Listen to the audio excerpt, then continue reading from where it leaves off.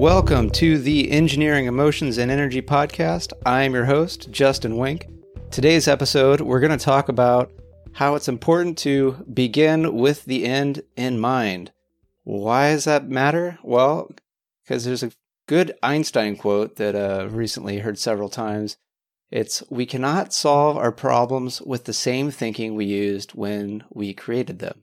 So when you're in your problem, you're just going to get more of your problem. So how do you get outside of your problem so that you can be in the solution space and figure out how to get to where you want to be, which is ideally a person without a problem, right? So a quote I really enjoy is this Werner Erhard quote that's, create your future from your future, not your past. And you can actually literally do this, yet that's something that maybe is another podcast episode. What I want to do is use the story of one of my favorite professors from when I was an undergrad at Cal Poly as an electrical engineer. It was one of these professors that I don't remember what he taught me technically anymore, but I learned so many life lessons from this professor. His name was Professor Sirovic, and he had been at the university for, I think, 30 years. Somehow he had gotten in before there was a requirement that you needed to have a PhD to be a professor at the university. That's how long he had been there.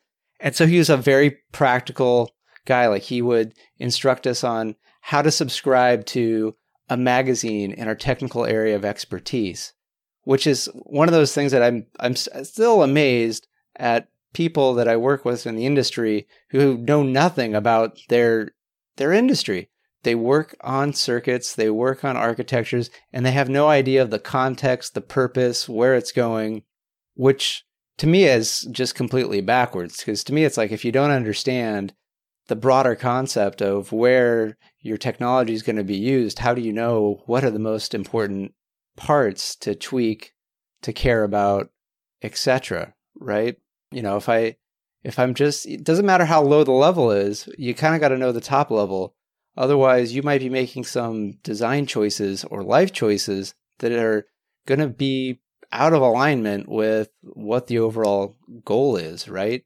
To me, it's very similar to, you know, going to school and not being really clear with what type of a lifestyle you actually want to live. Because I remember when I first started working, and there was a great Conan O'Brien sketch on what it is to be like in a cubicle farm at an engineering place. I believe it was Conan O'Brien. He's like, oh, I love how the gray goes with the gray, goes with the gray. It's, oh, and I see that you've got some letters and numbers. Oh, it's fantastic, just like a parking garage. And many people go, that seems like the worst environment ever. Yet to me, when I first started working, I was like, I love this environment. I love being in a cubicle. I love no distractions. I love just me, a computer, the problem, and the tools to get it solved. I've since kind of changed, and now I really enjoy outside and interacting with people. And so I've changed how I work, the type of roles I take for that. Yet it's really important to kind of have an idea of what a solution looks like, what it is you actually want to do, and kind of get rid of all those restrictions.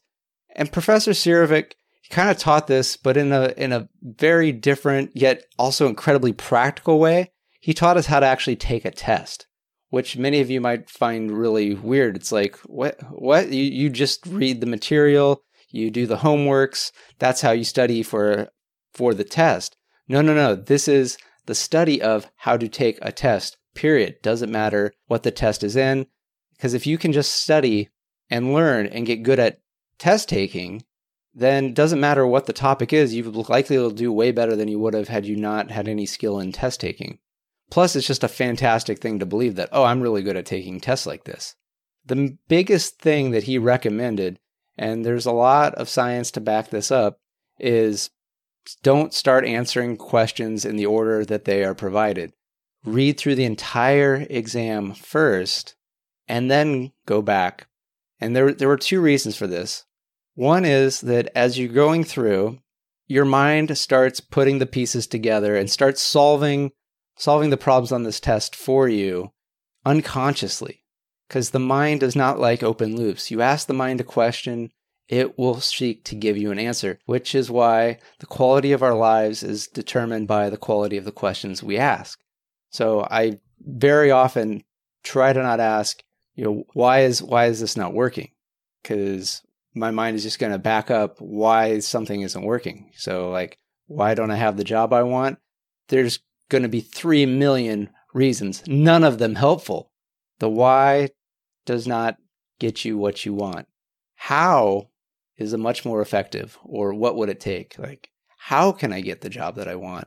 Or what would it take to be in an environment where I feel happy and excited and I love what I'm doing? Now, the other purpose of going through the entire test is you want to have a strategy. A lot of people think that the whole purpose of the test is to answer the questions correctly. Yes, to a point, yet there's a game going on. The game is to maximize the number of points possible. So part of going through the entire test is to figure out, well, what truly matters? Perhaps the last question is worth 90% of the entire test, and if you spend half your time on 10% of the value, you're not going to be able to get the highest score that you otherwise could have. So to understand the entire nature of the game and then to play to maximize that was the whole purpose of this. Go through the entire thing. So now you know what the entire process looks like. And then you can start the test having gotten all the way to the end. So it really is a begin with the end in mind. The end is you want to have maximized the amount of points going through the entire test. And so much in life is like this, where if we take ourselves to the logical end and then look back, we start to see the possibilities. We start to see what really matters, what we can skip, what we need to maybe really work on, where we actually want to put our discipline and our thoughts and our skills, and then what we can just completely ignore or skip. Because I was an A student. I graduated summa cum laude from Cal Poly San Luis Obispo, ridiculously high GPA. I went on to get my PhD, got a very high GPA. The thing that's really interesting about PhDs, there's no such thing as a PhD plus. It's either you get it or you don't. There's not a lot of, he published so many papers and he got patents and all this thing, so PhD plus. Nope. PhD is PhD. Doctor's a doctor. So it starts to get where it's really like this one line. It's B work gets A paychecks. Because in a lot of things, it's just getting it done to a good amount.